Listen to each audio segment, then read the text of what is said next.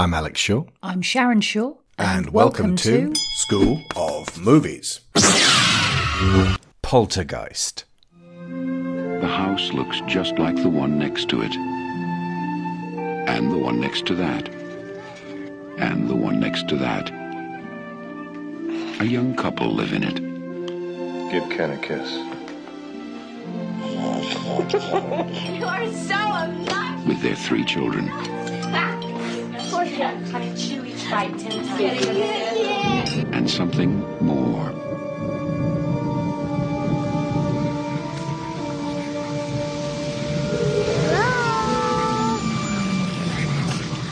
They're here. Sweetie, remember last night? Do you remember when you woke up and you said you were here? Uh-huh. Well, who did you mean? Who's here? TV people. Something's funny going on here next door. Something, We were wondering if maybe you had experienced any disturbances lately. What kind of disturbances? I don't know what hovers over this house. I've never sensed anything like it. That thing is in there with my baby! They're hundreds. Now Steven Spielberg crosses a frightening new threshold into a world within our own. Its form is revealed. what is it? Its focus is clear. And the games are over.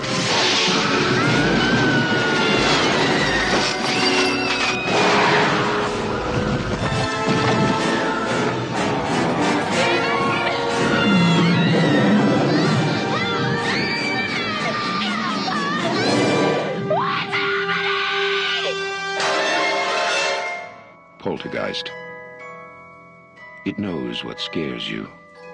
Same as with E.T. Back in the day when they didn't show you everything in the film in the trailer. They did. Our Steven Spielberg season takes a side road into a film he produced but did not officially direct. The reason we aren't covering, say, The Goonies or Gremlins is because this one feels really like a Spielberg, down to the specificity of a suburban modern family whose lives are upended by external forces. With us this time are Chris Chipman of the Talkbuster and Chipman Brothers Tangent podcasts. Hello, hello. Hello. And Brendan Agnew of Synapse. Greetings, fellow spook hunters. There's 2 things you'll find if you search for information about Poltergeist 1982. Number 1, due to weird industry regulations, Steven Spielberg was not allowed to direct this film in the same stretch of months as E.T. the Extraterrestrial. Ergo, the director of Poltergeist was Tobe Hooper. However, Steve co-wrote the screenplay, produced the film, drew multiple storyboards, and was a consistent presence on set, which was contributory as to why this feels a lot more like E.T., like Jaws, like Close Encounters, and a lot less like the Texas Chainsaw Massacre, like Life Force, like Invaders from Mars, or like The Funhouse. Coming on for 4 decades later, it's still never been firmly established if Steve in fact did direct some of this film, and if so, what ratio the film was directed by Hooper or Spielberg. But with Hooper now sadly passed on, we have little interest in diminishing his role in what is, for me, by far his best movie. So let's just leave it at that. This is a film directed by Tobe Hooper. The second and far more unpleasant information dump you will find is speculation that the set of Poltergeist was cursed. Yes, they used real skeletons. Yes, several cast members died after filming. But we're talking about tragic real-world circumstances here, and I find it pretty distasteful to attribute the events to ghosts. This superstition was given weight by the 2002 episode of E! True Hollywood Story, Curse or Coincidence. To summarise, Dominique Dunne, who plays elder daughter Dana, was strangled to death in November 1982, mere months after this film's release. It wasn't ghosts, it was the unchecked savagery of her boyfriend. This is why I take every abuse allegation from women and children deadly seriously. Little Heather O'Rourke, who played Carol Ann, died of medical complications 6 years after Poltergeist in 1988, half a year after completing filming on the second sequel. She was 12. It wasn't ghosts. She was sick with Crohn's disease, and she suffered a remission. It's horrible and sad, and I want our show to be the one production that moves swiftly on from these matters rather than ghoulishly speculating on them. We are unfortunately not helped by the absolute vacuum of making-of materials on the Poltergeist Blu-ray. In fact, there are no DVDs, no Laserdiscs out there, not a 4K, nothing with any solid document of events. No making of anything, leading to more of a sense of shrouded mystery. Something else I want to do is separate this original film from the expanded fiction of its inferior sequels, and definitely the forgotten 2015 remake. While the Brian Gibson-directed Poltergeist 2 The Other Side isn't too bad, and was at least written by the two co-writers of this original screenplay for Poltergeist 1, Michael Grays and Mark Victor, it's still not a patch on the Spielberg film. Sharon and I will cover that one on a Patreon-exclusive review show, which should be out this weekend on the bonus feed. The third film was even further removed, being the brainchild of writer-director Gary Sherman and co-writer Brian Taggart. That one, if you'd told me was distributed by Cannon Films, I'd go, yeah, that makes sense. It's the same kind of drop-off from Richard Donner's Superman to Superman 4: The Quest for Peace. We aren't going to observe either of these in the fiction, though both are worth watching, if only to see the law of diminishing returns writ large. All of our analysis has to stem from what we can see at work on screen in the 1982 Tobey Hooper and Steven Spielberg film. Executive produced by Frank Marshall and edited by Michael Kahn, reprising the crew roles that they would maintain throughout Spielberg's career. They just stuck with him. Hang on, who's this name at the bottom here? Associate producer Kathleen Kennedy.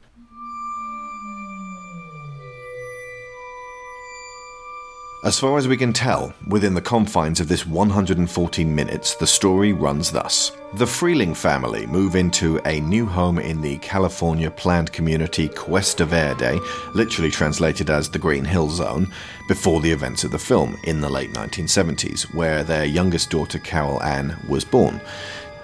Dad, Steve, is a successful real estate developer specializing in getting new families living in this area. His boss, Mr. Teague, reveals to Steve partway through the film that the next venture will involve moving the gravestones and bodies from a local cemetery on the hill down the road so that they can build new houses up on that land. Steve will be gifted a prime spot up there, surveying the rest of the settlement. The problem is, as we find out at the end, that Teague did this before, down in the valley, in precisely the spot the Freelings' house currently sits, and they only moved the headstones, leaving the bodies under the foundations. At the beginning of the film, their youngest daughter, Carol Ann, appears to have caught the interest of curious spirits, restless and lost. After some strange occurrences, Carol Ann is abducted from the physical world, causing Steve and her mother Diane extreme distress. They bring in ghost hunters and a diminutive but charismatic medium named Tangina in an attempt to make contact, with explosive results. It seems while the spirits of the unrestful dead want to keep Carol Ann with them, they are all being controlled by a very powerful malevolent force known as the Beast. The parents fight to free and recover their daughter to the land of the living and succeed, but the Beast is still lurking and very bitterly angry. While Steve is away arranging for them to move, the house goes haywire, attempting to eject Diane and consume Carol Ann and her brother Robbie.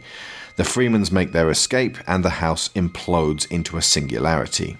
Brendan, you had something to say about Spielberg himself. You said this on Twitter, and where he was as a storyteller at this point in his life in 1982. 1982, specifically the 1981-82 period, represents this fascinating turning point for Spielberg as a filmmaker. Before then, specifically in the mid to late 70s, he was sort of like the accidental wonderkind. He made Jaws, which was great and this huge hit, but it was also massively over time, over budget. it was a masterpiece because of things he had to do to adapt to it being a disaster of a production. Now he had to make films on purpose. Yeah, exactly. Well, I mean, again, Close Encounters, very expensive, was a hit, but also, very expensive. 1941 was a debacle. 81, he proved that he can make a great movie under time, under budget, and he created this massive cultural phenomenon. So coming into this year, specifically into Poltergeist and E.T. the same year, he's got like just this massive swagger that he's putting to use to very cool projects this year. We get to see like a Spielberg sort of at the height of his powers, and this is the beginning of Spielberg, the super producer. But Poltergeist specifically represents a very personal stamp on it because it's one of the very few scripts that he was personally involved in. Like, he wrote the story and then co-wrote the screenplay, and so this is a very specific point in time for Spielberg, the filmmaker, that I'm not sure we've really seen exactly this happen before. Part of why I think he's kind of like continued to be this powerhouse is like he got to establish himself as someone who was boosting other filmmakers at this point in time. It's not dissimilar to what Kevin Feige does with the MCU in terms of taking directors who are, either maybe needing another chance, like a Joe Johnston or a Ken Branagh, or young up-and-coming directors, and saying, here, go ahead and play around in this sandbox that I'm kind of super producing. Okay, so my first question for the group is, how many little details can you think of that contribute to this family feeling like they're living in a realistic domestic setting? Well, one that I noticed specifically this viewing is how Dana has this oddly, not like necessarily blessed by her parents, but not quenched by her parents' sexual energy and sexual independence. We see her interact with the people who are digging the grave, and it's like this kind of gross thing, but it's also her telling them to F off as they're objectifying her, and her mom's like, oh, okay, yeah, that's how she should do that. It's a weird beat because that's also not something you would think a parent would not get involved in, but whatever. Like, I kind of understand the point of the scene is, again, it's her just showing off one of her personal characteristics. She mentions that she knows the Holiday Inn. Oh yeah, I remember that place. And her mom does this very mild double take of when, and at the very end when she comes back, when the house is getting sucked into the vortex, she's got this very obvious hickey on her neck. I noticed that yesterday. Yeah. Yeah. She's also, I may be reading a little too much into this, but I think she's a secret smoker. She has an oral fixation. She's constantly either eating something or playing with and twisting her lip. And, but to my knowledge, we don't ever actually see her smoking. Yeah, it's very interesting. This is my first time watching the film since being a parent, and it's amazing how realistic they feel as parents. And I'm going to say that in a way that okay, so parents sitting in another room smoking a joint while their kids are in the house might not be the most like ethical thing to do as a parent, but also finding those little moments of levity for yourself, as a parent, where it's like, my kids are okay, I need to breathe for a minute. There's obviously a strain about them in this whole situation, and an independence with all three kids where I'm not saying going unchecked, but their situations feel lived in and real and not like perfect. Okay, the movie needs to spend time with this character setting this up, or spend this time with this side story. They tell you enough in just the little sequences with each of the children and with each of the parents kind of dealing with the life they're in right now that tells you enough without feeling overly cinematic or over Hollywood. And that helps me touch on one of my points of, that I wrote down, that Brendan, you mentioned Spielberg bringing up other directors and helping them out. It's great to see other directors that we had become familiar with at the time through the lens of a Steven Spielberg story or a Steven Spielberg look, because there's choices in this film that feel wholly un-Spielberg, but through his lens and through his writing. There's things done with the children that are a little bit more unsafe than I think Steve, was used to putting children in situations, particularly with the daughter, and then with Carol Ann. Carol Ann being the focus of so much horror in this story is quite impressive. And to see that through, the paintbrush of someone like Tobe Hooper, but with Spielberg writing the words and Spielberg crafting the shots and everything, it's just quite an interesting thing to see. It feels much more like it's tapping into the earlier scenes with the family in Jaws than it does with stuff that Spielberg did later, which tries to be more like, okay, this person has to have a story, about them. It felt very real, and I liked it. It had that, Tobe Hooper. When you think of a movie like the Texas Chainsaw Massacre, you think of an urban snuff film, right? Like it's the way the shots were composed, and this movie does a lot of those like long holds that Spielberg's so well known for of people reacting in horror to something, but this movie kind of goes, "Now we're going to show you the horror too," and it's a weird mix, and I think it adds to something that scared me when I was 6, and it terrifies me right now. And a lot of it starts from how real the family feels. Absolutely. And I think part of how they do that as well is, and this is something that we've talked about when we did the focus on Guillermo del Toro, you see the family in repose, you see the neighbourhood in repose, you see how they are as a normal state. And they take the time to set that up properly before the story elements start to come in at all. So, not to say that there isn't anything. You do get these little visual hints, and the visual storytelling in a Spielberg film is massive. And the way it comes through in this, I thought was both subtle and impressive, down to little things like, it's a while before anybody talks about it being a new development, but you see it in the kind of mid-range shots where the road goes to here and then it stops, and the open plots where they're still digging up to build some of the houses just beyond the periphery of the bit that we're focused on, and the sign that says that they've got these the real estate people working on the plot to obviously sell the premises that are being completed as they're being completed, which all looks so authentic for a gradually expanding housing development. Which was such a deliberate part of this film's initial thesis of taking the old dark haunted house creepy show and transplanting it to suburbia where people normally would feel safe from the old dark spooky house. Like, this is only a couple years after The Changeling, which is such a banner example of that. And you have all of these little details showing, like you said, the family in repose. You're showing the very familiar shots of a very familiar suburban neighborhood. And these parents who are like, they're kind of shitty, but they're very loving, and they're also kind of good. They're just mildly irresponsible. Like, they'll put the joint out as soon as the kid comes in and needs help. It's not like they're ignoring it. But all of this is to take, all that like, Exorcist, Changeling, all these, spooky movies that have become icons, and like, okay, but what if we did just a slightly different way? And the reason it's so successful is because all those details absolutely sell the setting to you. Did you notice what's used in conjunction as a prop with the pot smoking? It's a way of presenting the parents in the Reagan book. The smoking pot is a way of evoking a reaction from one part of the audience to I suppose evoke disapproval. But the Reagan book then kind of throws that into relief, because it's like, okay, if they were just pot smoking hippies, he wouldn't be reading a Reagan book, which suggests Steve is at least capitalism curious, and he is definitely profiteering from what's going on in Cuesta Verde. He absolutely is. Yeah. And he is more rigid in his thinking than Diane is. That comes into the story quite importantly later on. So that shows them as being not just one thing. Absolutely. Unless, of course, she bought that book to use as roaches. And he's just reading it because he's bored, which is entirely possible. I'm going to smoke that Reagan book.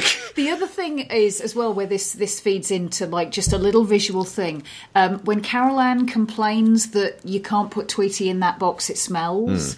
That's Diane's old pot box. Oh, yeah. Yes, it then is. you see her with another cigar box, keeping her pot in that. Nice. The talk amongst the parents and the kids, and just that the setup of the house actually reminds me of a film I hadn't noted down as feeling inspired by this. Donnie Darko. Yes. The way that the parents talk. I put that exactly that. The interchanges at the dinner table as well. Yeah. The you mentioned before about Carol Ann or Heather being exposed to quite so much horror in the film. It's actually a really great magic trick because she's present for very little of the scary stuff. You imagine Carol Ann being there for a lot more of it because she's absent and we're told she's off experiencing some stuff off screen. But really, I think it's just the whole, like, being pulled in by the closet is the only sequence she's supposed to be actively scared during. Yeah. Yes. They were really, really gentle with her. And it's amazing, how much the visual cues of that focus on her, though. This movie plays on the trope that horror movies have been doing forever, and particularly did a lot more after this one, of the family being new to an area or new to a home. But what's amazing is they hit you with that where you're okay, this is a new community, so these people must be new to it. But they've been there for at least the entirety of Carol Ann's life because they mentioned she was born in the house. Mm-hmm. So and that's a really important thing because they never it doesn't feel like they're fully fit or unpacked into that home. They feel like they've lived there and they've been there, but they all feel very kind of distant from it. And I love that work because when they say later, the house already knows too much, the spirits already know too much, all of the imagery from that moment on is all childbirth-like imagery. So it's like this is what scares the mother and Carol Ann because obviously she wasn't born in the house because they chose to. The movie doesn't have to give you any backstory other than that. Probably something went wrong. You know what I mean? And it's like, oh, shit. Like, that hit me so hard this time around. I was like, God damn.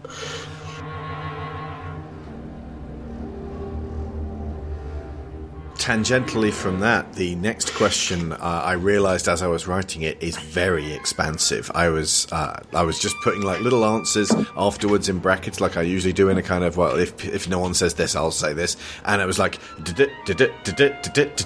so this just kept going and going. Tangina cryptically states, "It knows what scares you," and that extends deep into the roots of the story being told here. What fears does the movie Poltergeist deal in? Oh man. So primarily I would say one of the big things is fearing is bringing fears home because like I said, this is making people in suburbia feel specifically uncomfortable in suburbia. The way that John Carpenter's Halloween did. Exactly. There was definitely a wave of that sort of trauma coming home in the late 70s and early 80s. Part of it was the country kind of like still reeling from Vietnam and Nixon and all of that stuff. Reeling from Nixon. Did one president lie once and then immediately resign when the game was up? Oh, my sweet 70s child. But yeah, I completely understand. That precipitated a loss of innocence. That was a line being crossed. Presidents were no longer to be trusted after that. And Vietnam was, for everyone who was drafted, before, during, and after, an inescapable horror movie. A nightmare they couldn't wake up from.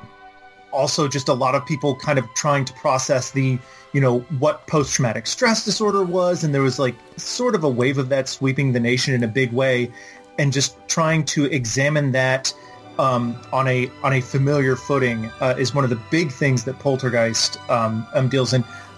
Chris already brought up the childbirth imagery, but so much of it is specifically about not just fears of something coming for you, because the adults aren't necessarily safe, but the way the film threatens the adults is it's always more directly going after the kids. Mm-hmm. And so that's like another thing of, transitioning from personal safety to what is threatening my family. Absolutely. And Stephen in particular is a great channel for us to observe this through, because there are so many little moments where he is trying to step up and do the dad thing. He's trying to be protective and to defend his family, and he isn't being allowed to. And that comes home very hard with the end scene after the rescue.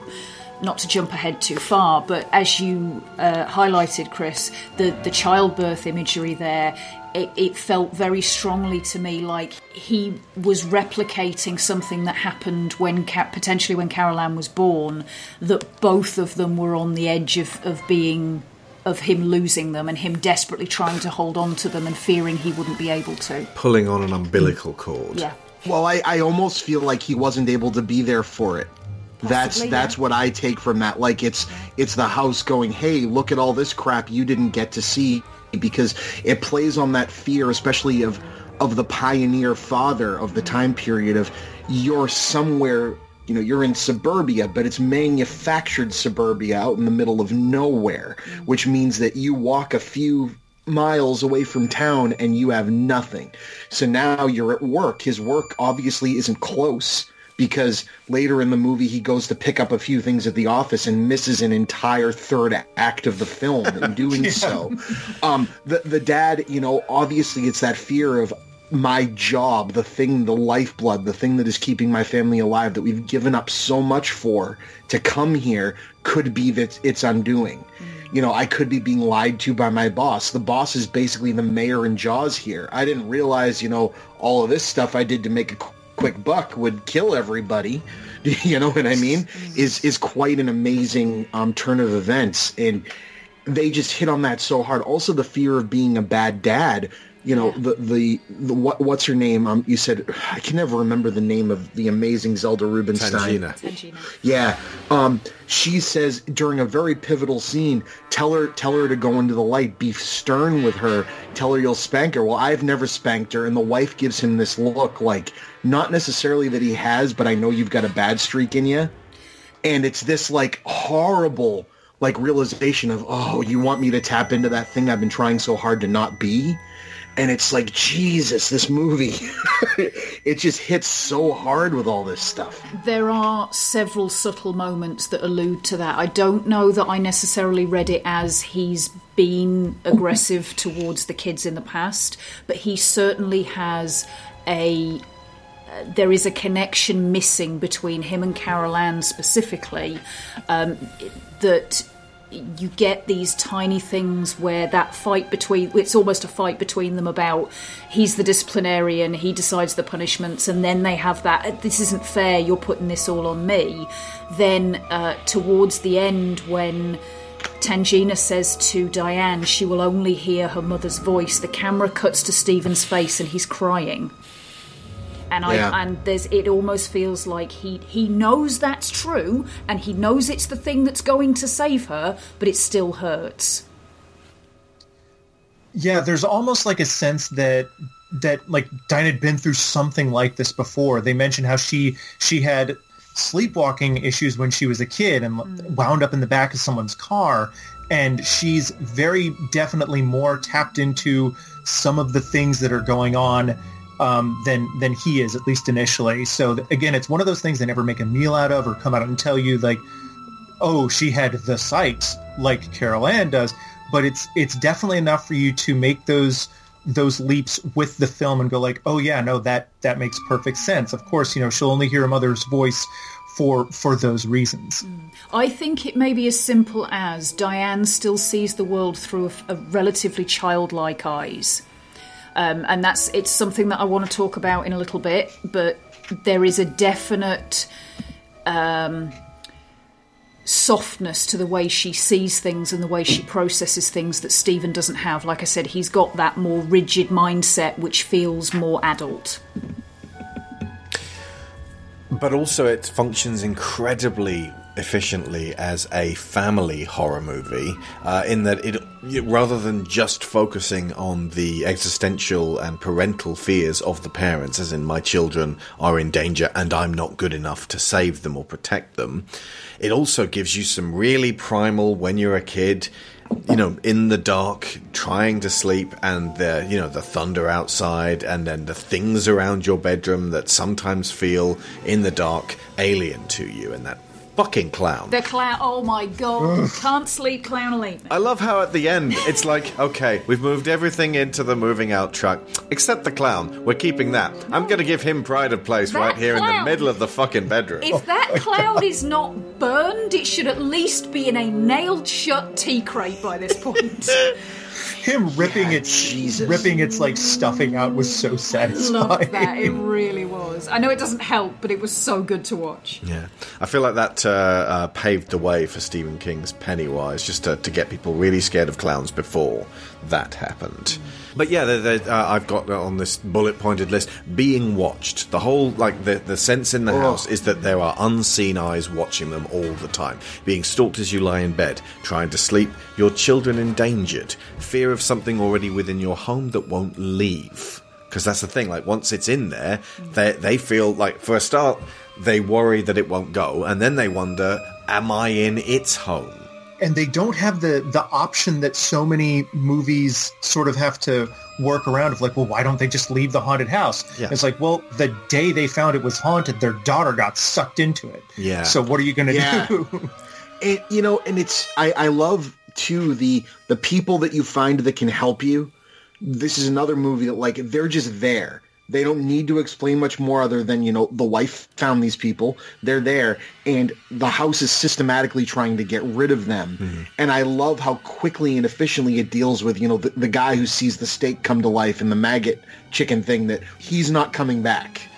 You know what I mean? Like, this traumatized him enough that he's not going near your house. Yeah. That fear of even the people that can help you, like, you can see it in that lady's eyes. Like, I'm not going to leave you. I'm coming back. That reminder that, I'm scared shitless of this place, but I'm coming back to help you. But even I love that idea.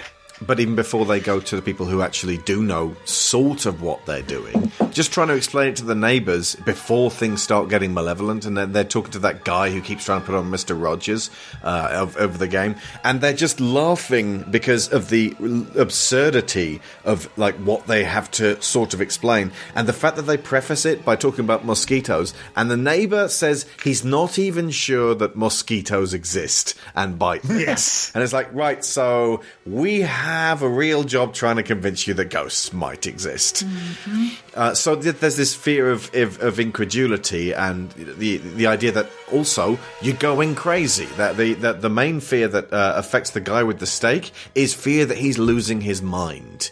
Because the reality no longer resembles the thing you expect it to.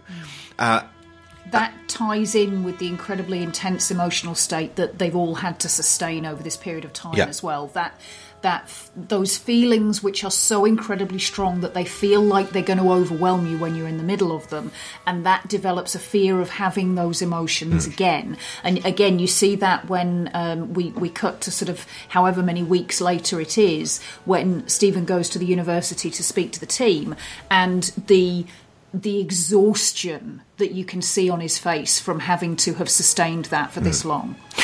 And the having a child go missing thing needs extra emphasis here. The other day, our daughter was supposed to go to a club after school and then come straight home at 4:30. And 4:45 rolled around, and then 4:50, and it was like, where is our daughter? And called the school, no answer. Called the people who were also supposed to be at the club, no answer. Called her mobile, no answer. No messages from her. Where is she? This is just, 20 minutes of her not being around? It was raining, and so our brains were taking us into all kinds of places. Well, she's not going to be walking home in the rain slowly. Maybe she went into a shop. So Sharon was like, I'm going to go to every single shop that I know she goes into. I was like, well, just wait. And that's 20 minutes. The idea that you don't know where your child is and they're tiny is absolutely mortifying. It's difficult to explain. All my hairs are standing up again. Yeah.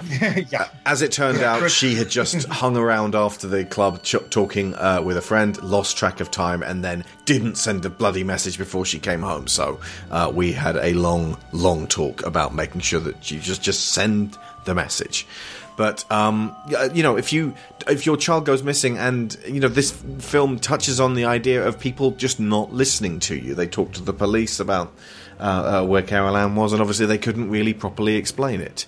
And the sense of uncertainty as to what's going to happen then touches upon the uncertainty about what happens after you die, because everything starts concerning the spirit world and the veil, and they're talking to mediums and ghost specialists, and the whole thing starts getting bigger and bigger and bigger, and it's like, I just want our daughter back.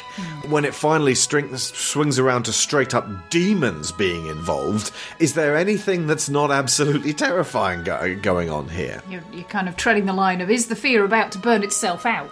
Because... Right, and I love that it keeps a sense of wonder for a great period of time up to that point. Like, even after Carol Ann is missing, the movie escalates very slowly. And that's something that and I'm not saying that in a bad way. The movie is still super interesting, but it's all about the parents and the kids learning the weird quirks about their house, like the chairs moving and the weird stuff happening. But there's a sense of wonder, a Spielbergian sense of wonder. Even the shot of the spirits coming down the stairs long after Carol Ann has gone missing and the room has gotten possessed. They're not scared. There's a look at the video screens of wonder as these spirits walk down the stairs, and they don't look malevolent. They don't look evil. It's just people, like, lost. And I love how the movie handles that. It dives, once it tips over the precipice into abject fear and demons, it doesn't come back. But it takes a while to get there. It keeps you kind of on the line with the family, and I love that. Yeah. And the drama powers the horror because we actually give a shit about the people involved. Yeah. And their responses are varied as well. That moment where they're watching the people coming down the stairs on the monitor, and this ties into what I was saying about Diane having this slightly more childlike way of looking at the world. The most wonder you see is on her face. She's fascinated by them, and she gets down to Robbie's height so that she can see better. Simultaneously, Marty is standing up, taking himself out of shot, trying to grow up and grow away from what he's seeing in front of him, because his way of looking at the world is really struggling to shift and accommodate. Is that the guy with the stake? Eyes. Yeah, Marty. Right. Yeah. Nicely noticed. And then after they've actually got Carol Ann back, when it feels like everything's just been soothed, and then the beast comes back for full-on vengeance. There's this sudden horrendous, especially for a PG in some versions of it in America, fear of sexual assault. When Diane ends up, absolutely at its mercy, and it's a really uncomfortable scene.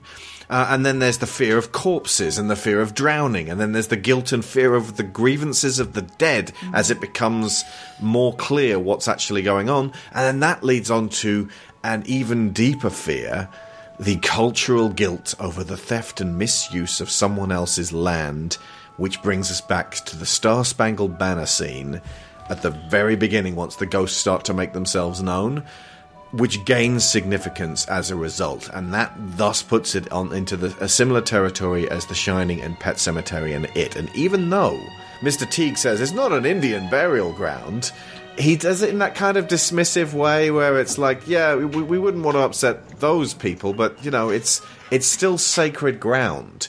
But it's still America. And this deeply rooted feeling of we aren't supposed to be here, and our ground, the foundations of our homes, is soaked in blood. That's at the root of Poltergeist. The brilliance of... there's so much that it's doing that's specifically trying to not just be the horror movie you remember. Like, the medium is, Zelda Rubinstein is not Max von Sydow in old age makeup. That, you don't bring in the big important tall priest man. You bring in this like weird bespectacled, like very short person with a high pitched voice, and you're not dealing with Indian burial ground like you are specifically in The Shining. You're dealing with just people, but the whole point of like you said is that like all of this, the great original sin of America is that all of the ground is stained red with blood. There's no way of expunging that. Like, our entire history is that we've just been moving the headstones. Like that's us as a country and Manifest Destiny as a concept, which is what I thought kind of a fun way of the movie having its cake and eating it too, and in terms of kind of putting a hat on that. Yeah, you do get it in other subtle little ways as well. The tree, particularly, the observation, the tree's been here longer than we have. Yeah, and it's pissed off. Yep. You kind of get like 3 different haunted house movies in this because, like Chris said, there is a very definite, deliberate escalation, but you get the we're going through finding out that stuff is just a little bit weird to finding out there's real phenomena to having a threat, and then the child is gone. That's the first act of the movie. And then you get something that's, sort of Ghostbusters before Ghostbusters was even a thing, with like trying to figure this out with science. And then you go like full Sam Raimi with big giant skeleton heads and trees and stuff popping. Like that's when you see Tobe Hooper and Steven Spielberg, the guys who want to gross you out, sort of becoming the same filmmaker. But what I'm really impressed with this, and honestly, this watch through was probably the first time it's really hit me how good it is as a film and how well it succeeds in not only taking all of these various elements but making sure that they don't run into each other like paint going brown on a canvas because you're blending everything too much. There are distinct... They're not hard lines. It's not quite like that. There is blending, but they don't allow all of these concepts to overwhelm each other and make it so that you can't see anything. They give a narrative to the haunting itself that you don't often see in complexity because it builds this mythology of, is it just a ghost? Just a ghost wanting revenge for something is very familiar. No, it's not just a ghost. So you kind of like build to the point where these spirits are trapped. There's this thing guarding the one way for them to find their release. They're trapped here because, we are sitting on top of them. And then you get to the point where, okay, we have to help them into the light. And then the beast comes back because we just stole its food and it's pissed off. So like you said, it's not just a one-stop like grab bag of we want to do all this stuff because it's cool. It's we're doing all this, but it's in a very deliberate, narratively informed way that makes for not just a very varied experience, but also a very dramatically grounded one too. And because of that, every character kind of gets to take their own journey through it.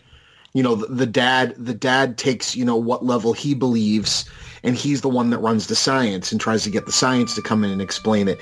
And like we've all been pointing out, particularly Sharon, the mother takes a very childlike approach where she's the comfort, but she's also not really capable to fully be a parent to the kids because of that. She finds herself trying to talk to Carol Ann through the door, like maybe I can have a connection with her here. And when she opens the door and realizes that the malevolent spirit is still in there making everything fly around, she screams. But there's also this very real, and it's very childish and instinctual, and there's no performance to it. It feels like a real person having this reaction. And I know that on the set a lot, the fear was kind of real too with people because they were, painting a picture of what was going on, and it was a crazy set to work on. So that just adds to a lot of it, and it's amazing that it works as well as it does because each filmmaker has their own style, and the writer and the storyboarder and then the horror director are kind of melding, and it works really well. But then each character, Zelda Rubinstein comes with all the spiritualness, but as an audience member, you're a character too. You don't have to latch on and believe that fully if you don't want to, because you've had enough shown to you already that is more scientifically explained, and it's just spirits. And it's amazing how open the movie is to being inclusive to everyone involved in the story and the people watching it, if that makes sense. It does. Poltergeist is rated 15 in the UK, and I would actually posit that that's too old. I feel like this movie is going to have a markedly more positive effect if you're below the age of 15 for your first viewings. That's why I used the VHS tape as the artwork for this episode. It has to scare you first as a child, and then as a teenager, and then as an adult, and then as a parent. If you go into it as a jaded 15-year-old teenager going, nothing scares me, you're going to resent its more family-oriented themes. I'd say the right age to see this film is, 10. It has some scenes of intensity, and those are up to the parents to shield you from. But it's so exciting and powerful. And it communicates in a language that teenagers looking for jump scare thrills will find dissatisfying. That's why it might feel like certain older films don't hold up. Looking at the horror of the modern world that teenagers have to live with, 80s horror might feel kind of cozy. And there's no horror more appreciated, more savoured than the horror we take for ourselves when we're probably a bit too young for it. One of the scenes people rarely talk about, but one that I feel is incredibly important and powerful, takes place halfway through the film and both establishes what ghosts are and re-establishes the strength of the family. It's a conversation with Dr. Lesh, played by Beatrice Straight, and it's very similar to a conversation in The Orphanage with Geraldine Chaplin. If you've not listened to our show on The Orphanage, absolutely do so. It is the spiritual successor to Poltergeist.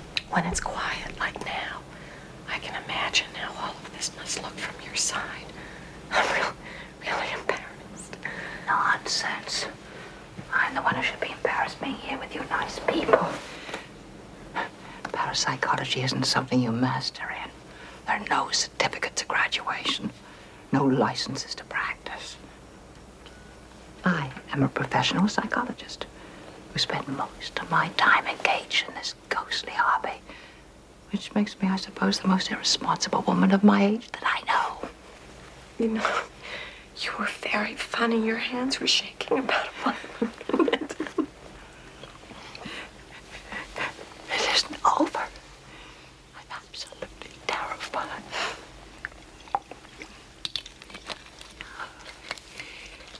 It's all the things that we don't understand. I feel like the proto-human coming out of the forest primeval and seeing the moon for the first time and throwing rocks at it. If I got killed, would I come back as a ghost and get stuck in the house like my sister? Your sister isn't dead, Robbie. If I got killed, could I visit her and show her how to get back here? You could tie a rope around me and hold it tight. Then somebody could come and get us, and we could live somewhere else. Some people believe that when you die, your soul goes to heaven. My grandpa's dead. I looked at him in the hospital bed, and I was watching. But I didn't see anything go up out of him. Well, his soul is invisible, Robbie. You couldn't see it. But how come Grandpa isn't on television? Carol Ann. Some people believe that when people die, there's a wonderful light, as bright as the sun, but it doesn't hurt to look into it. All the answers to all the questions that you ever want to know are inside that light.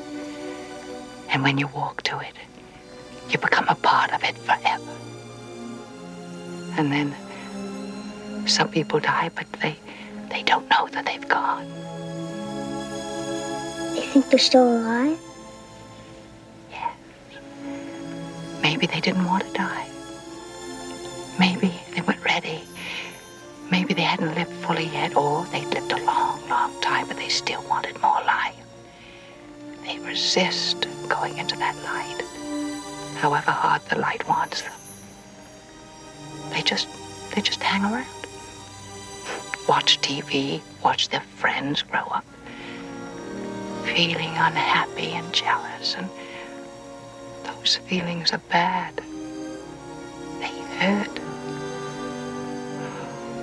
And then some people just get lost on the way to the light. And they need someone to guide them to it. So some people get angry and throw things around, like in my bedroom. Yes. Just like in school. Like, some kids are nice to you. Some kids are mean. I got beat up once by 3 kids. They took my lunch money. Maybe they got hit by a truck. And they're upstairs right now. Hey, listen, partner. Maybe we ought to get some shut-eye. Oh, you know what? When we call Grandma tonight, she got really excited that you're coming to stay with her, and she's planning all these neat things for you guys to do. Can I take E-Bus with me when we go? I'm sure you can. Good night, sweetie. Night, lady. Night, Dad. Rob. I love you. Good night, Caroline. So, how does Jerry Goldsmith's score contribute to the film? Just a little side road where we talk about Goldsmith. Goldsmith, sadly, no longer with us for quite a while now, but he's done some of the finest scores in cinema. It really starts to do the same thing that the visual language is trying to do. It make you feel very comfortable and familiar. So much of what this movie does is it shows you this iconography that's so universal that you swear you've seen something like this before. So you get this sense of familiarity that borders on deja vu at times. It's like, no, I've absolutely, like the tree while you're counting between the flashes of lightning and the thunder and just stuff like that. And what Goldsmith does is if you just listen to the introductory track to sort of entering the neighborhood, like just introducing Cuesta Verde, and then you compare that to just this big bombast of otherworldly awe that he does, like, say, when you're getting the scene where Diane's just about to go into the portal on the rope. It's doing exactly that sort of thing of feeling familiar and, you know, sort of cheerful and inviting, but then gradually escalating to something that is almost overwhelming.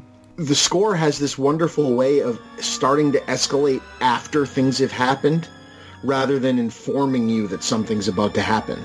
So, like Brendan said, you're in like this, it's like a security blanket where you're like, okay, you know, this is a stretch of the movie where we're just going to have dialogue and fun little things happening. And then it hits you, you know, with a portal opening up and everything going to crap. And the movie kind of lets the score kind of wait a little bit. Like, it waits for you to get amped up and then it amps up with you, which is very different from other Spielberg-type movies. You know, especially with the John Williams, the Star Wars and the Indiana Jones, the score kind of sets the mood, and then the movie takes that mood and amplifies it. This is kind of waiting. It waits, and it uses the score very contradictory at times, and I really like that about it. He had just done Alien a few years beforehand, and it felt like he brought some of that ominousness that he'd learned how to just really sell. In that there's this kind of like when you listen to it at first, you don't really cue it up with synth so much, because it doesn't sound like you'd imagine synth to sound, like a dragging sound, and then this just sort of very sort of low, just like oboes throughout, which sort of, you know, inform like kind of the language and the movement of what's actually going on. And then there's this kind of like, you know, when people play glasses with, you know, half full of water, and there's that kind of sound as they drag their finger across the glass. Just evoking glass in our heads, even if we aren't picturing it exactly, gives us that sense of a veil being there, and that every time that sounds, something is piercing the veil. It kind of lends a sense of fragility to it as well, that feeling of what you're seeing in front of you is not real. There's a very fantastical edge to it, but it represents something that feels very real. Yeah. And he can, honestly, sit down and listen to just the original album. If you can get hold of it on vinyl, even better. It is an absolutely magical journey of taking you through so many different emotions, going from, you know, this sort of the bouncy beginning of the neighborhood to this unease of the late nights, and then, you know, like slowly building up to this just astonishing, the light feeling of, when it's being explained and we're having all of this stuff described to us. He's playing in the background, and when the spirits start walking down the stairs, it sort of peaks at that point before it starts pulling in the darkness that then comes later. It's got a transportiveness to it, and I feel like this was the key score that James Newton Howard listened to as he crafted The Sixth Sense, which has a similar way of making you feel like you're touching something which is not entirely there, but nonetheless almost more real than reality. It's quite stilling, and it makes me feel insignificant in a good way. Yeah. That's some of what the best of Goldsmith does. That's why his Alien score is so good, because it makes you feel like sort of just small, and then his Star Trek stuff is kind of like doing that, but in the opposite way, to make you feel like brought along with something so much bigger. He's a hot take. The guy's a very underrated composer in terms of who we talk about. Yeah. This next question will basically take us all the way through to the end of the podcast. What are the standout scenes and why? So basically, take us from the beginning. Any bit that you think is really worthy of note in this film. I'll mention the first one. Tasting the sauce. They've got builders in, and the builders, that one guy's sort of like leaning through to taste the cooking, and she has a quick chat with him, and so how is it? And it's like, you are in my kitchen eating my sauce, and he's like, real good, and then she sort of shoves him out. That's a real Spielberg moment of like, this actually, it feels anecdotal. And also, it echoes that theme of intrusion into your house. It's very light-hearted, but it's the same thing. One thing I noticed earlier today, and these aren't even necessarily scenes, they're just bits and elements. When the bulldozer first starts tearing up the garden to, gain more access to the swimming pool hole, it wrenches the newly buried bird up out of its tiny grave, and you see the box being tumbling around. It's just for a fraction of a second, but that thematically is exactly what they're doing with these bodies. They're calling the last revelation in the film. It's like, it's right there the whole time. And there's an echo of the whole, what you're doing with this housing development is not great, in Stephen's remark about the building regulations. When he's showing the couple round the house and they're kind of complaining that it looks the same as everything else, his phrase is, if I remember rightly, our building regulations are very liberal. Yeah. And what he means is the buildings themselves are compromised to shit, and you can do whatever you want to them. Right, and the bird showing up and that whole swimming pool thing is such an important tone to the opening moments of this movie, because it shows the disconnect between the parents and where their focus is. It reminds you that when the mother brings up something like Carol Ann sleepwalking and she might get out and fall in the pool, that there was an argument about that before, because they're putting in a pool because all the houses have to have a pool. You're the representative house. There better as well be a pool in your yard. But you can hear the argument of the mother going, I'd really rather not have a pool because we have a young child that sleepwalks. This is a bad idea. And no, my company says I have to do it. I have to do that. It just represents so many real conversations that would happen that you don't even need to hear transpire to know what they were. Also, I hadn't even thought about this before, but the houses are all identical, as we've said. When Mr. Teague is offering him a new house up on the ridge, he's like, and you'll be able to look down on all of them. And it's like, okay, so will it be a bigger house? No, but it'll be able to look down on all of them. It's the same fucking thing! Absolutely, which is effectively one of the biggest arguments against capitalism. Your body, your physical human frame is no different to anyone else's. You just live higher up the hill.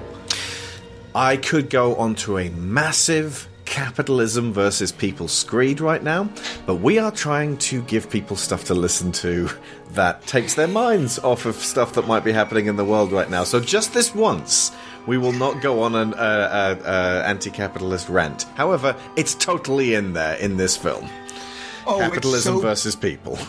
It's so deliberate, especially since the pool itself, which is, again, this big capitalist status symbol that's totally unnecessary, is also sort of this big Chekhov's gun of a threat. The opening shot of the film that takes you through the house that not only makes you feel sort of voyeuristic because you're watching all these people while they're all asleep, but it also establishes all the space you need to get how weird the third act gets when you've got someone with a rope upstairs that ends up downstairs when they're facing the opposite way at like this weird 90-degree angle. And you also understand where the kids' rooms are, where the parents' rooms are, how far away someone is from a threat.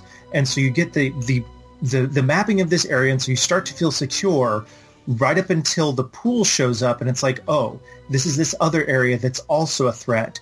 And so you've got this other environment that you're not as familiar with.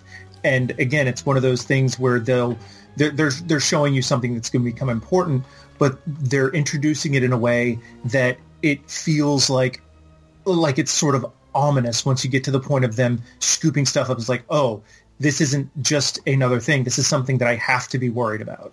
And the pool is a dark echo of the portal as well. It's the fear is of thing going in, but actually what they end up having to defend against is thing coming out. The pool, if you wanted to be the person looking for the linchpin, where this movie isn't about that, right? They made the mistake when they moved the headstones and built shit here. Or we made the mistake just by being American would be the other big call. But digging the pool got them closer to the bodies. If anything that's why provoked that's the first place we see the bodies, is the pool. Absolutely. And also that they've been quiet and calm for 5 years at least.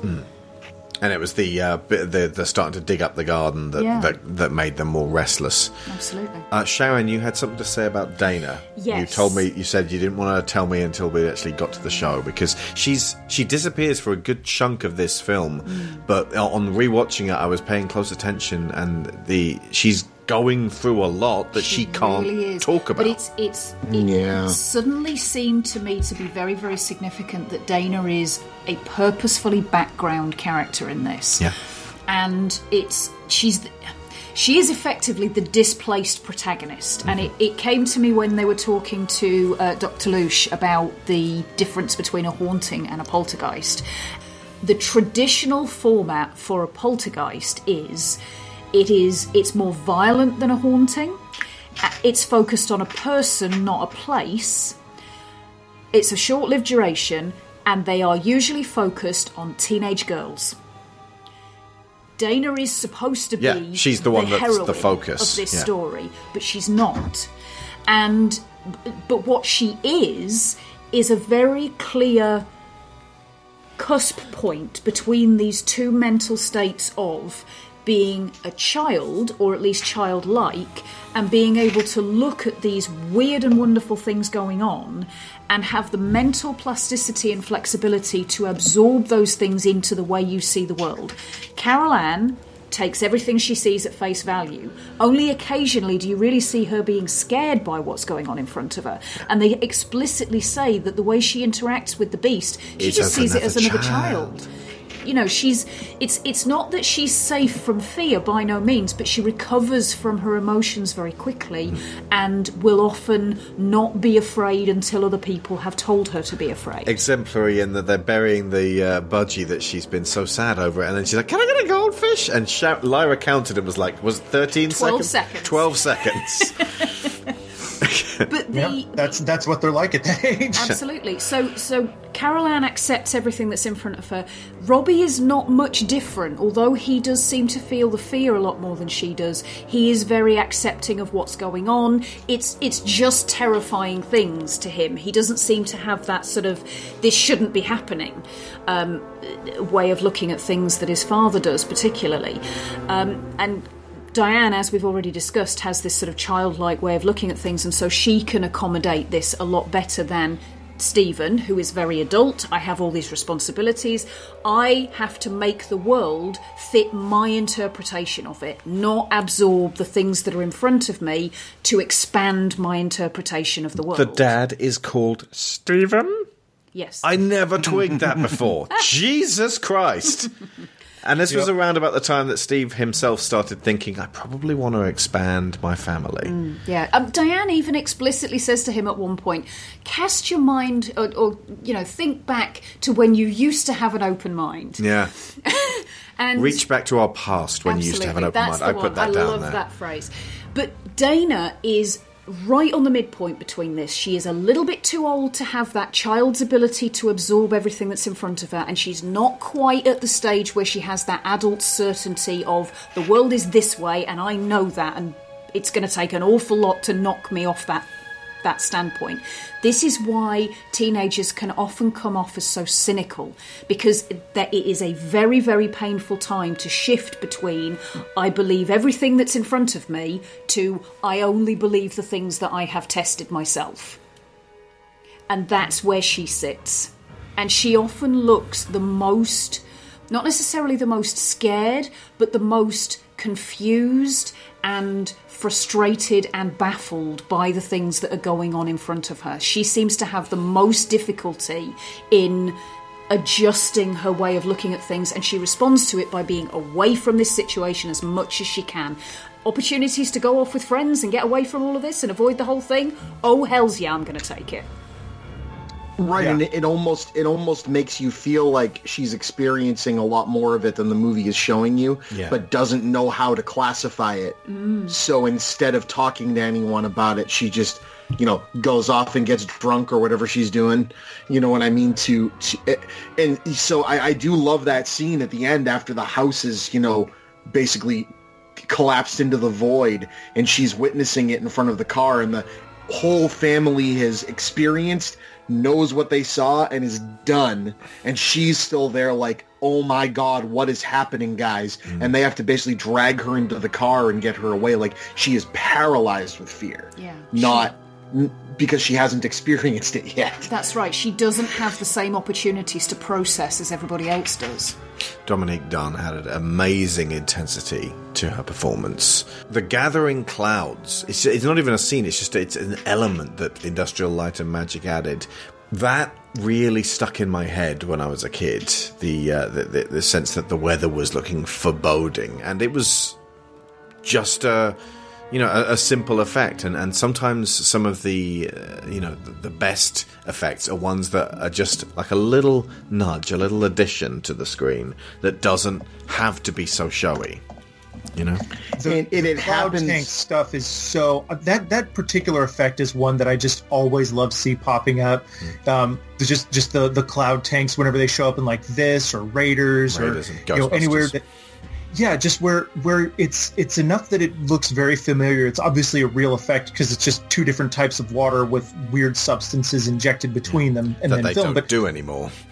Yeah, but it's both very recognizable as a real thing, but also it's got that uncanny valley of, but wait a minute, it doesn't look exactly like that in the sky.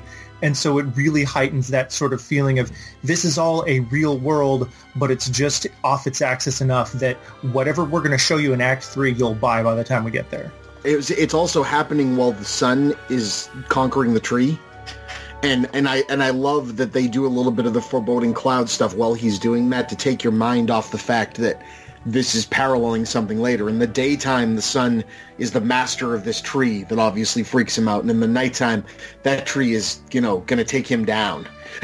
And it's just an interesting way that they get your mind off of just that focal point. The chairs. This is a bit that M. Night Shyamalan literally went, I'm going to be doing that, thank you, in The Sixth Sense. Only in his film, 17 years later, it's the kitchen drawers rather than chairs. But it's a wonderful little magic trick, especially since they focus on the chairs in the screen, and then they get moved physically by Diane, so that your eyes are on the chairs. Then they take you away, so you know where the chairs should be, and then they're suddenly rearranged. But it's almost sold more by the mundanity of the fact that Diane ends up playing with the ghosts and sort of like jumping for joy that these things are working, and this sense of, the presence in the house is not malevolent, otherwise it wouldn't be playing with her and Carol Ann in this way. that almost like puts you in that sense of being a bit too relaxed just before the abduction happens. Yeah, Diane's playful nature. Is it because she's only been like she was 16 when Diane when Diane had her first kid? Like they spell that out. So she's got this weird sort of almost stunted adulthood. Where she's like obviously an adult, but she's spent literally half her life also taking care of small kids. Mm-hmm. So she's just had, regardless of whatever she was like earlier, just by instead of having to spend so much time around them, she's going to react far more like them than like her husband would. Carol Ann has been taken. And by the way, a fantastic little bit of like making it feel like mundane and real. The Star Wars toys all over the bedroom, much like Elliot's bedroom in E.T. It's just kind of like acknowledgement that this is what the average kid's bedroom looks like now. So much so that we watched Super 8 earlier today, and I was like, it's 1979. Where's all the Star Wars stuff? When Diane makes contact with Carol Ann, she's gone, and then she's walking up the stairs, and there's that moment of JoBeth Williams just going... Her performance at that point where she's beside herself and she's trying to substitute and supplant a sense of grief and foreboding with just being overjoyed that Carol Ann is still there in some capacity, and the intensity of that. She is the secret weapon of this film, JoBeth Williams. She like, it wouldn't really be sold unless she cared that much.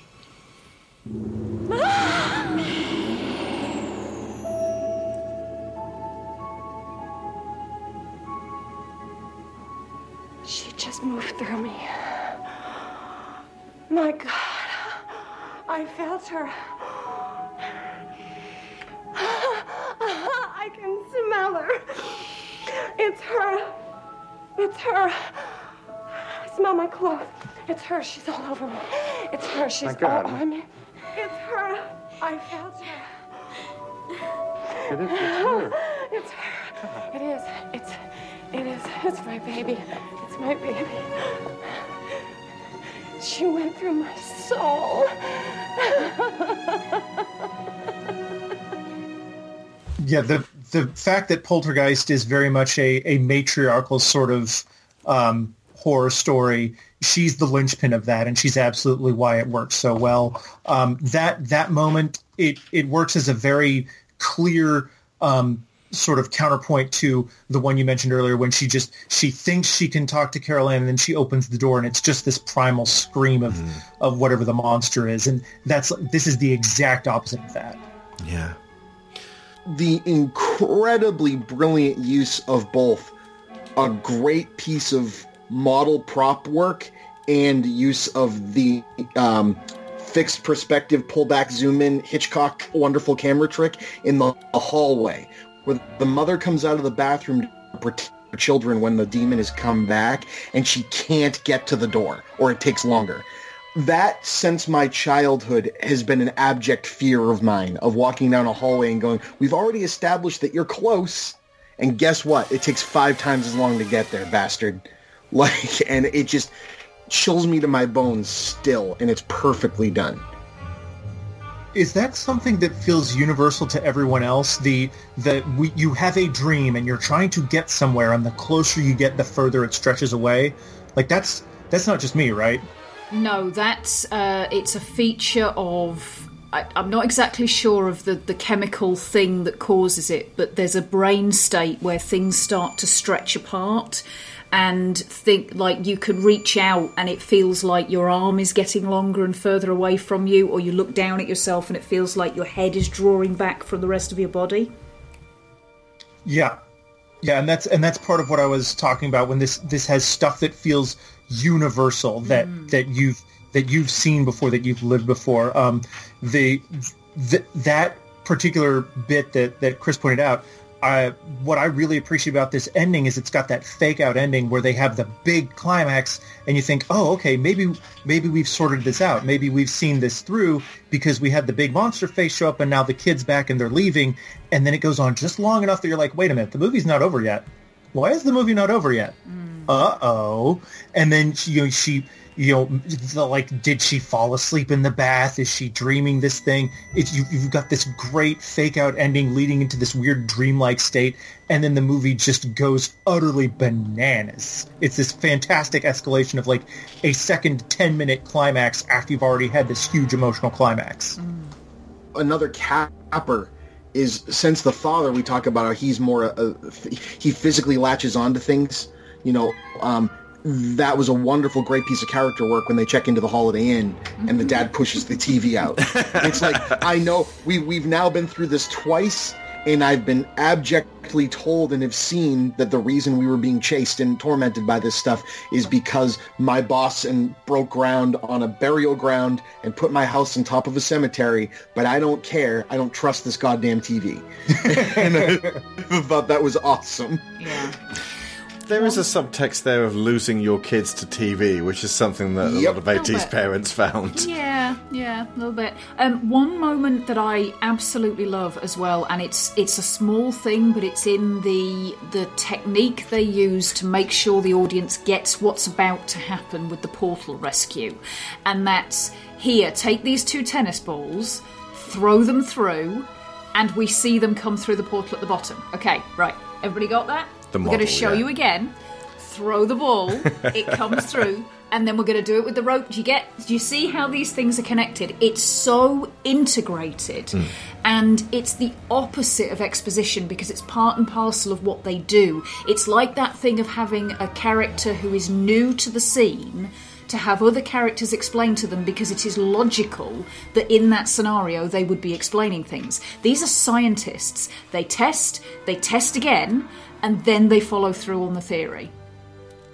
And I adore the fact that when Carol Ann comes back, the steps of basically her being a newborn baby there are so clearly delineated. That her and her mother are covered in viscera. They're both absolutely exhausted. They've just touched death. Down to the position that Carol Ann takes on her mother's chest. That is a newborn position. Yes, and it's just a matter of getting her breathing and responding to outside stimuli. That does also tie into that, again, universal thing that childbirth is a place where life and death touch. And ideally everybody comes out of it alive, but it doesn't always work that way. And that's something that we have dealt with as a species for as long as we've been cognizant enough to understand that now this thing is alive and now this thing is dead. And we've barely spoken about the tail end of the movie where the beast goes absolutely batshit crazy and starts tearing the house apart and terrorizing them.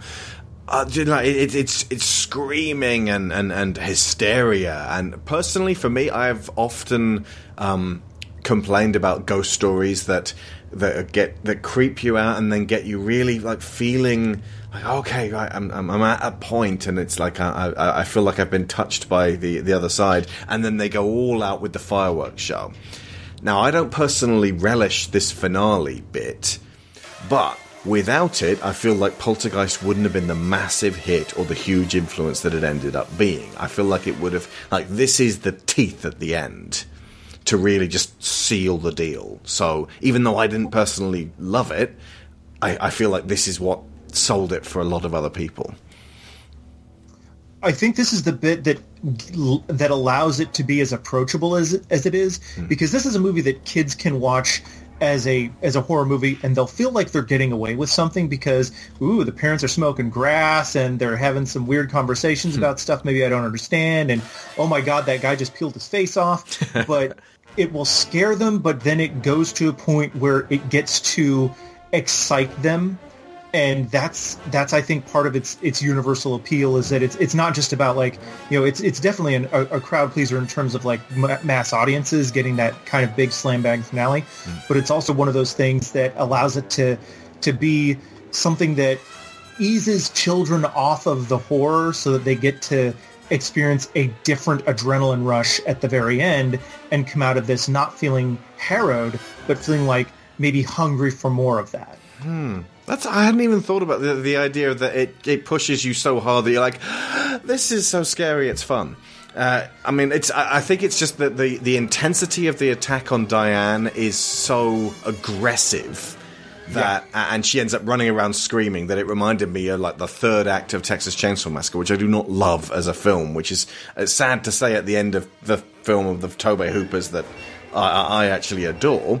But a woman screams for half an hour straight while this disgusting family terrorize her. I honestly don't know how that could have ended up quite so entertaining as it ended up being in Poltergeist, but they clearly pulled it off. It's someone's sensibilities through the lens of somebody else. Like I said, this is a Tobe Hooper movie to a T. I mean, the comparisons to Texas Chainsaw and his other works are all over the place, but it's focused. It's focused by a really good producer and a really good writer and storyboarder. It's the same reason why Raiders of the Lost Ark works so well at honing in on George Lucas's sensibilities and giving them to you through Steven Spielberg, whereas maybe Temple and Crystal Skull don't succeed the same way. Too much of the other person's sensibilities taking, up the front seat. A really great thing I love about the finale here is it parallels really well with the scene with the boss really early when he gives him that view of the cemetery. And it's a great reveal because it's an obvious matte painting, but I love obvious matte paintings in movies from this era because it gives you that otherworldly, like, we're tearing down something that isn't going to look this way anymore. It's almost like a fanciful sized cemetery that they're standing in front of there. And I love that then the boss shows up later and right in broad daylight, the thing's just making the lights light up. Oh, you put a 400 water in there and the piano moves on its own. And this is all done almost kind of like silly, like, shit, don't let him see that. Don't let him see that, walk away. And then he comes out at the end and sees not just their house. That's the thing I love about this ending. Their house is the focal point and it gets sucked away into the void. But when they drive away, there's fires and hookups for water and hubcaps shooting up off the ground. Like, this whole place is about to get leveled. Like, what happens when they drive off screen? Like, it's just insane. And I love how it does a great way of giving you a climax and then hitting you with another one. And in a very Sam Raimi way. You hit it right on the head. This is very Sam Raimi. Skeletons and tombstones and coffins and crap popping out of the walls. And it's just wonderful to watch. See, I read it as the Spielberg ending is the family reunited, and then the Hooper ending is the family scared the shit out of. Well, yeah, the mom scene is definitely Hooper. That's a rough one. Like Nightmare on Elm Street. Oof. Sorry, which Nightmare on Elm Street did Hooper do? He didn't do the first Nightmare on Elm Street had a very similar girl gets pulled up the wall sequence. Yes, of course, the Bindle work. It's yes. They had to build a whole thing. They gave the light that emanates from the kid's closet this body with the amount of strobes and smoke and movement to it. It had to feel like it was physically there. They gave the other side a body, effectively. And the way it mirrors the TV, like they're using an enhanced version of the exact same strobe, because that TV strobe effect is so much stronger than that actual set would do. Yeah. But it's so deliberately replicated in the other side's light as just like, again, this bridge between like, here's a very familiar technology. Oh, well, guess what? Turns out that's dead people. Well, also seeing this movie as a kid and getting that physical embodiment of the strobe makes a spook house that you go into when you're a kid, a haunted house, seem all the more dangerous when you see an effect in a movie that looks so much like what someone can pull off.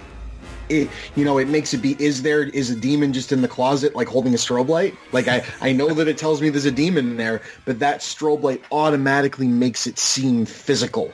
Yeah. And I love that the poltergeists, everything that they're throwing at these people is physical. They make stuff move. They make lights burst. They make coffins come out of the ground. Very rarely do we see the spirits or the demons. And that just makes it all the more terrifying.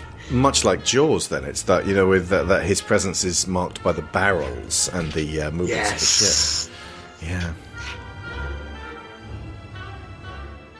I was trying to answer her with my mind, and she couldn't hear me. No, I thought you said this Gina Barons was an extraordinary clairvoyant. I just don't like trick answers. Your daughter is alive and in this house.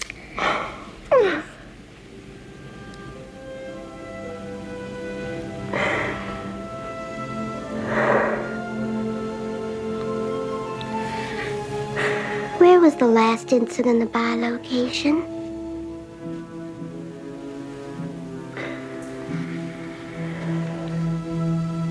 I get my strongest feeling.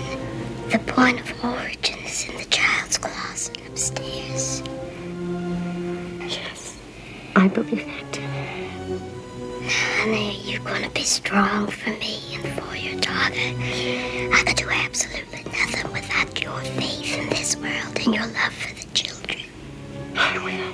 Believe me, I will. And will you do anything I ask, even if it comes contrary to your beliefs as a human being and a Christian? Yes, I promise, please.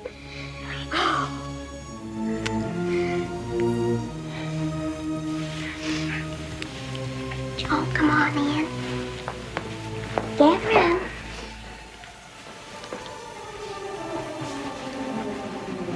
There is no death. It is only a transition to a different sphere of consciousness. Carol Ann is not like those she's with. She is a living presence in their spiritual earthbound plane. They're attracted to the one thing about her that is different from themselves. Her life force. It is very strong. It gives off its own illumination. It is a light that implies life and memory of love and home and earthly pleasures. Something they desperately desire but can't have anymore. Right now, she's the closest thing to that. And that is a terrible distraction from the real light that has finally come for them. Do you understand me? These souls, who for whatever reason are not at rest, are also not aware that they have passed on. They're not part of consciousness as we know it. They linger in a perpetual dream state, a nightmare from which they cannot awake. Inside the spectral light is salvation, a window to the next plane. They must pass through this membrane where friends are waiting to guide them to new destinies.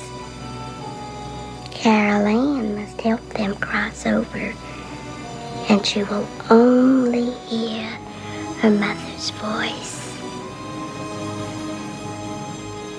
No. Hold on to yourselves.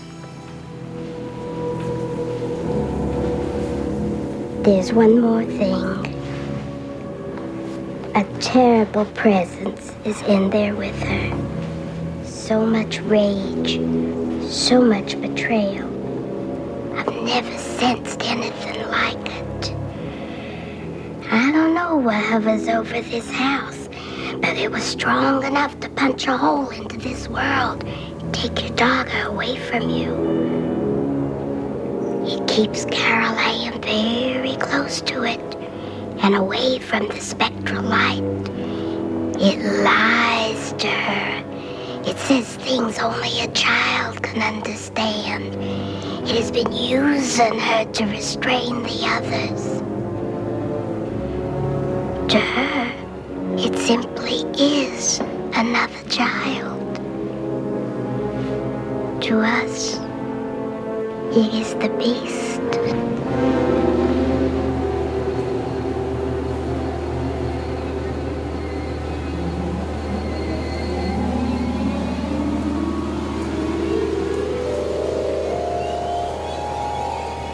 Now let's go get your daughter.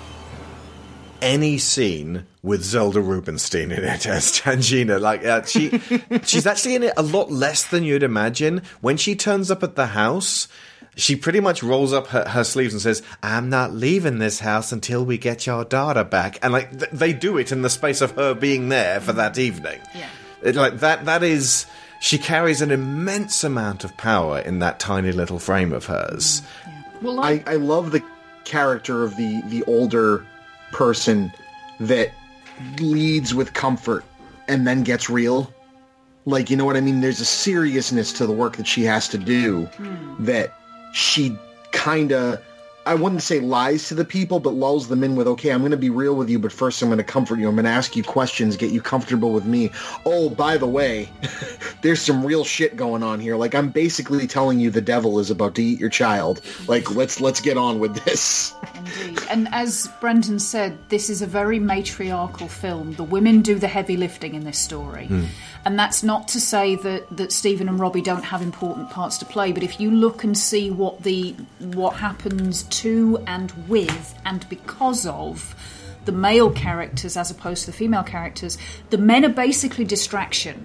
Robbie is snatched by the tree to distract them so that the beast can grab Carol Ann through the closet. Then, towards the end, Stephen distracts the beast so that Diane can come through with Carol Ann. Nice. That's one of the reasons I was so, just done with the remake. It was oh, yeah, let's have the dad go through the portal and have the Zelda Rubinstein character just be a boring old priest. It was oh, really? Even the psychologist, Dr. Lush, was originally written as a male character. Yep. Thanks. I've actually blanked out the remake. I didn't specifically want to talk about it, but now I'm just thinking, I can't remember. The dad was Sam Rockwell, and I only remembered that from checking earlier today. But the only bit I remember is that they sent a drone into the other world for a lengthy sequence, which that's about it. Okay, is a child going to come to a drone? Probably not. The child will only come to the drone. It wants its Christmas presents. Pizza. But yeah, the moment when Stephen's saying he'll go and Diane's rationale for him not is someone has to be strong enough to hold the rope. And that brought with it for me quite a powerful statement about people who, for want of a better phrase, travel in the spirit world. People who deal with the things that everyday life doesn't have space for.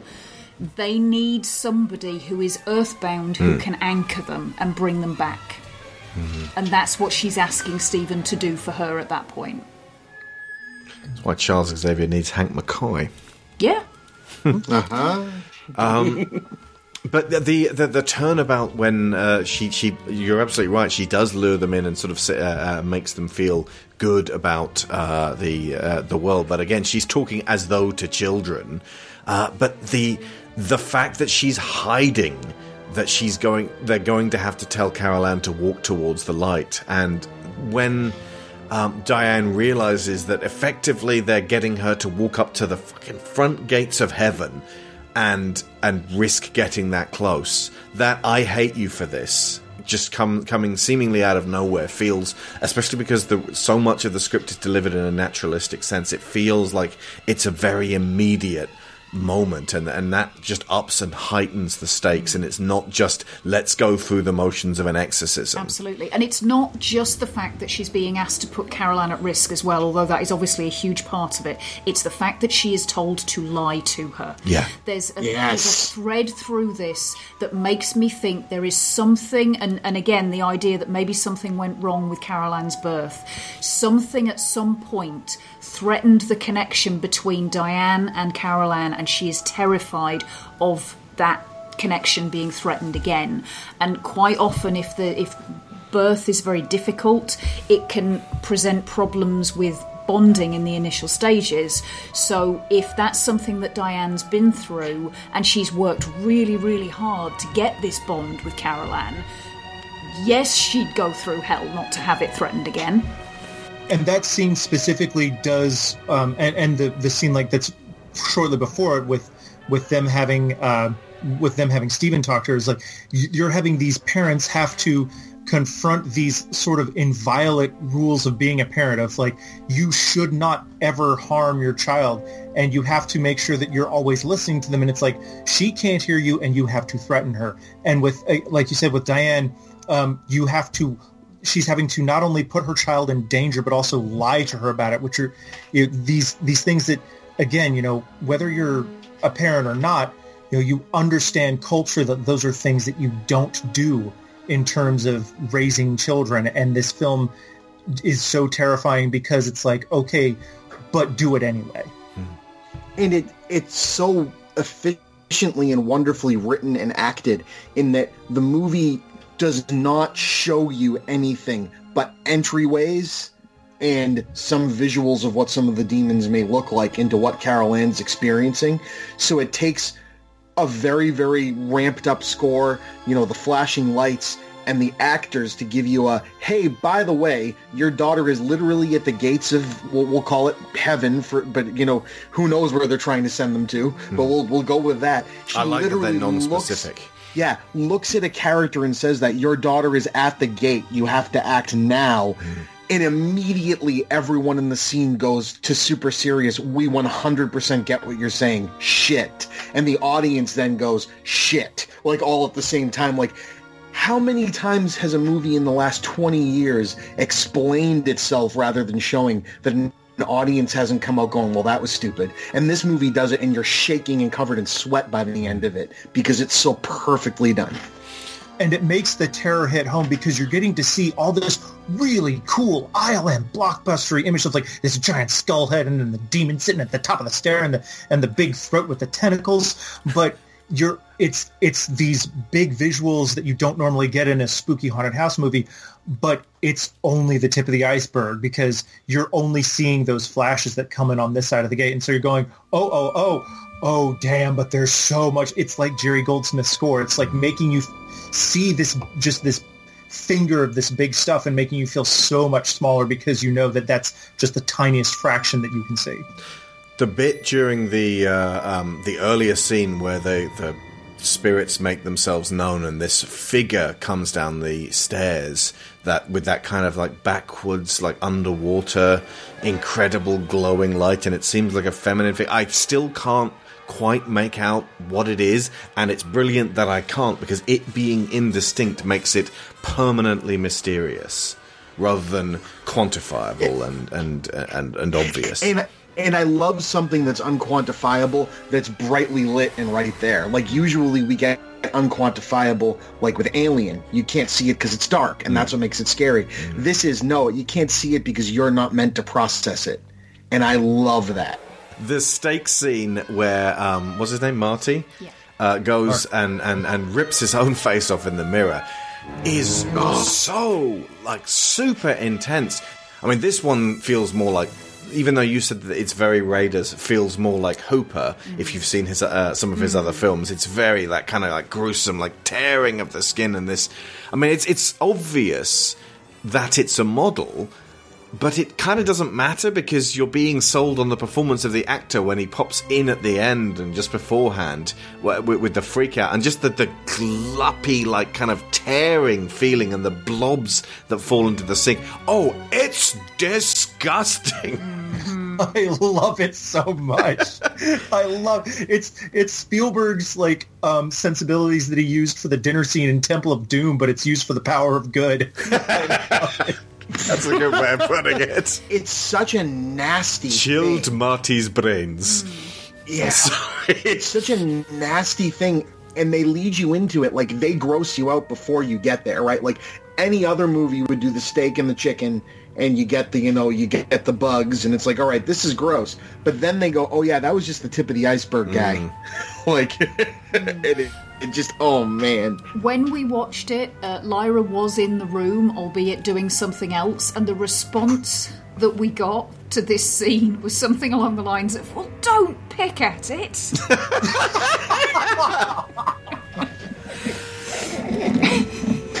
That's incredible. Carol Ann, Carol Ann, it's Mommy. Can you hear me?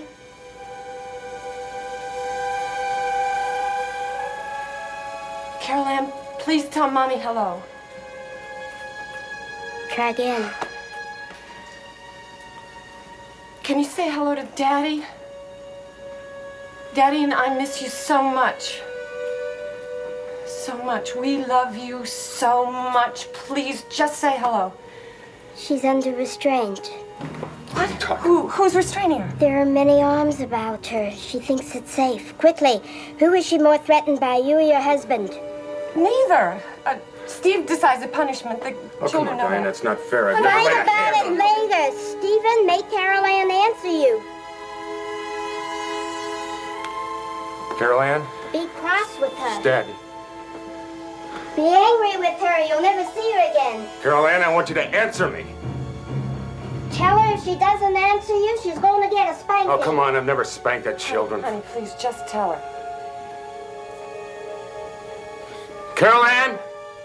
You answer your parents or you're going to get a real spanking from the both of us. She's away from him. Away from home? Is she all right? Diane, ask about the light.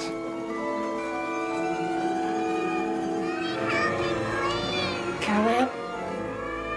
Honey, do you see a light? Shh. Tell her to go to the light. No! They'll follow her. They've been following her for weeks. Now tell her. It's all right. Tell her, Diane. Run to the light, Carol Ann. Run as fast as you can. No, honey, Tell no. her. No, it's a lie. You can't choose between life and death when we're dealing with what is in between. Now tell her before it's too late. Run to the light, baby. Mommy is in the light. Tell her you're waiting for her. Mommy is waiting for you in the light. I hate you for that. Now clear your minds. It knows what scares you. It has from the very beginning. Don't give it any help. It knows too much already.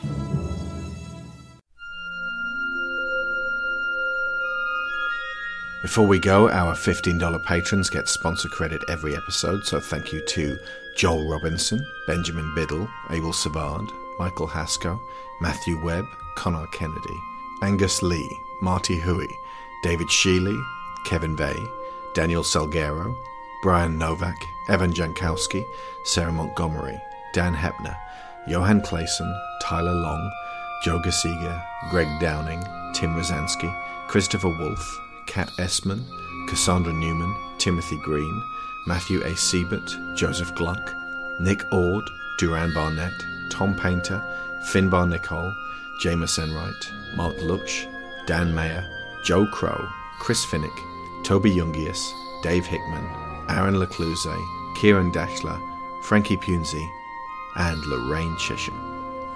And if you're on our Patreon at the $5 level, you will be able to listen to, this week, a 40-minute quick review of Poltergeist 2: The Other Side. And the week after that, a 50-minute quick review of Poltergeist 3.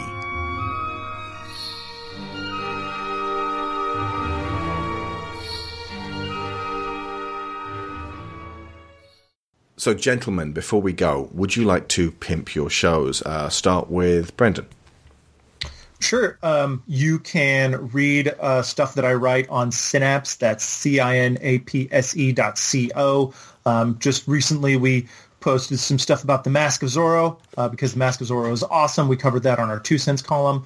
I also write reviews at normannerd.blogspot.com, and you can chat with me on Twitter at BLCAgnew. And Chris. Hey, everybody. I'm Chris, a.k.a. The Chippa. I do 4 podcasts under the banner The Chippa Made This. They're the Chipman Brothers Tangent, Talkbuster podcast, Creating Geeks, and Shooting the Shit. I've also been helping my brother, Bob Chipman, over on The Escapist while his voice was shot. Any of the recent episodes of Big Picture, or a few of the recent ones that you might hear, have my voice. Also did a panel with him at PAX East. You can find that on YouTube if you search Chris Chipman. And I just love being on these shows. Oh, and I also have done a few things over at Synapse with Brendan as well. So there you go. That's me. I think the best thing Poltergeist did was to deliver a domestic ghost story that inspired a chain of influence. Films like The Entity and Beetlejuice and Ghost and The Others and The Orphanage and The Conjuring and Crimson Peak and The Secret of Marrowbone. Poltergeist itself draws on earlier stories like The Haunting and The Innocents and The Changeling, which Brenda mentioned, and The Shining, but it adds to the mix a gorgeously arresting and occasionally utterly gruesome suite of effects, an aesthetic that is quintessentially 80s, showcasing industrial light and magic with that amazing Goldsmith score that accentuates both the menace and the wonder with its warbling oboes. Even Muppet Christmas Carol with its Ghost of Christmas Past that looks like something hidden in the background of this film. And one film in development that I mentioned earlier, when Poltergeist was released, it was most definitely took its cues from this aesthetic, and that was Ghostbusters, with its eerie, floating, glowing spooks and otherworldly score and quantifiable dichotomy of the physical and the spiritual realms. They wanted to be able to sort of put numbers on what was only spoken about in the abstract in this film. They wanted it to be something that could be marshalled and corralled and almost controlled by these servicemen. But even down to the concept of clearing your mind, because that's what Tangine says. You know, you gotta, don't give it any fears, lest your greatest fear, J. Edgar Hoover, appear and destroy New York. What these later movies have in common with Poltergeist, the ones that were inspired, is a sense of family being touched and affected by the supernatural, a sense of the other side, something intangible, and of unknown intent. There is threat and loss, and they don't all end very happily. But what maintains is the sensibility of strength in the family and in ghosts being linked with human connection. It's a magnificent achievement, balancing the bone-chilling with the fascinating and running an ethereal finger up our spines as we get a feel for something that cannot be wholly conveyed in words alone, but can nonetheless register in imagery and music and in that signature Spielberg facial expression as his characters stare in open-mouthed awe.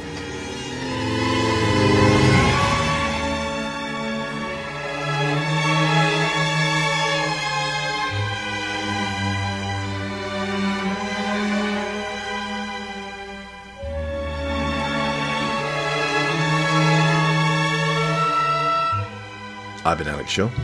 I've been Sharon Shaw. And School's out.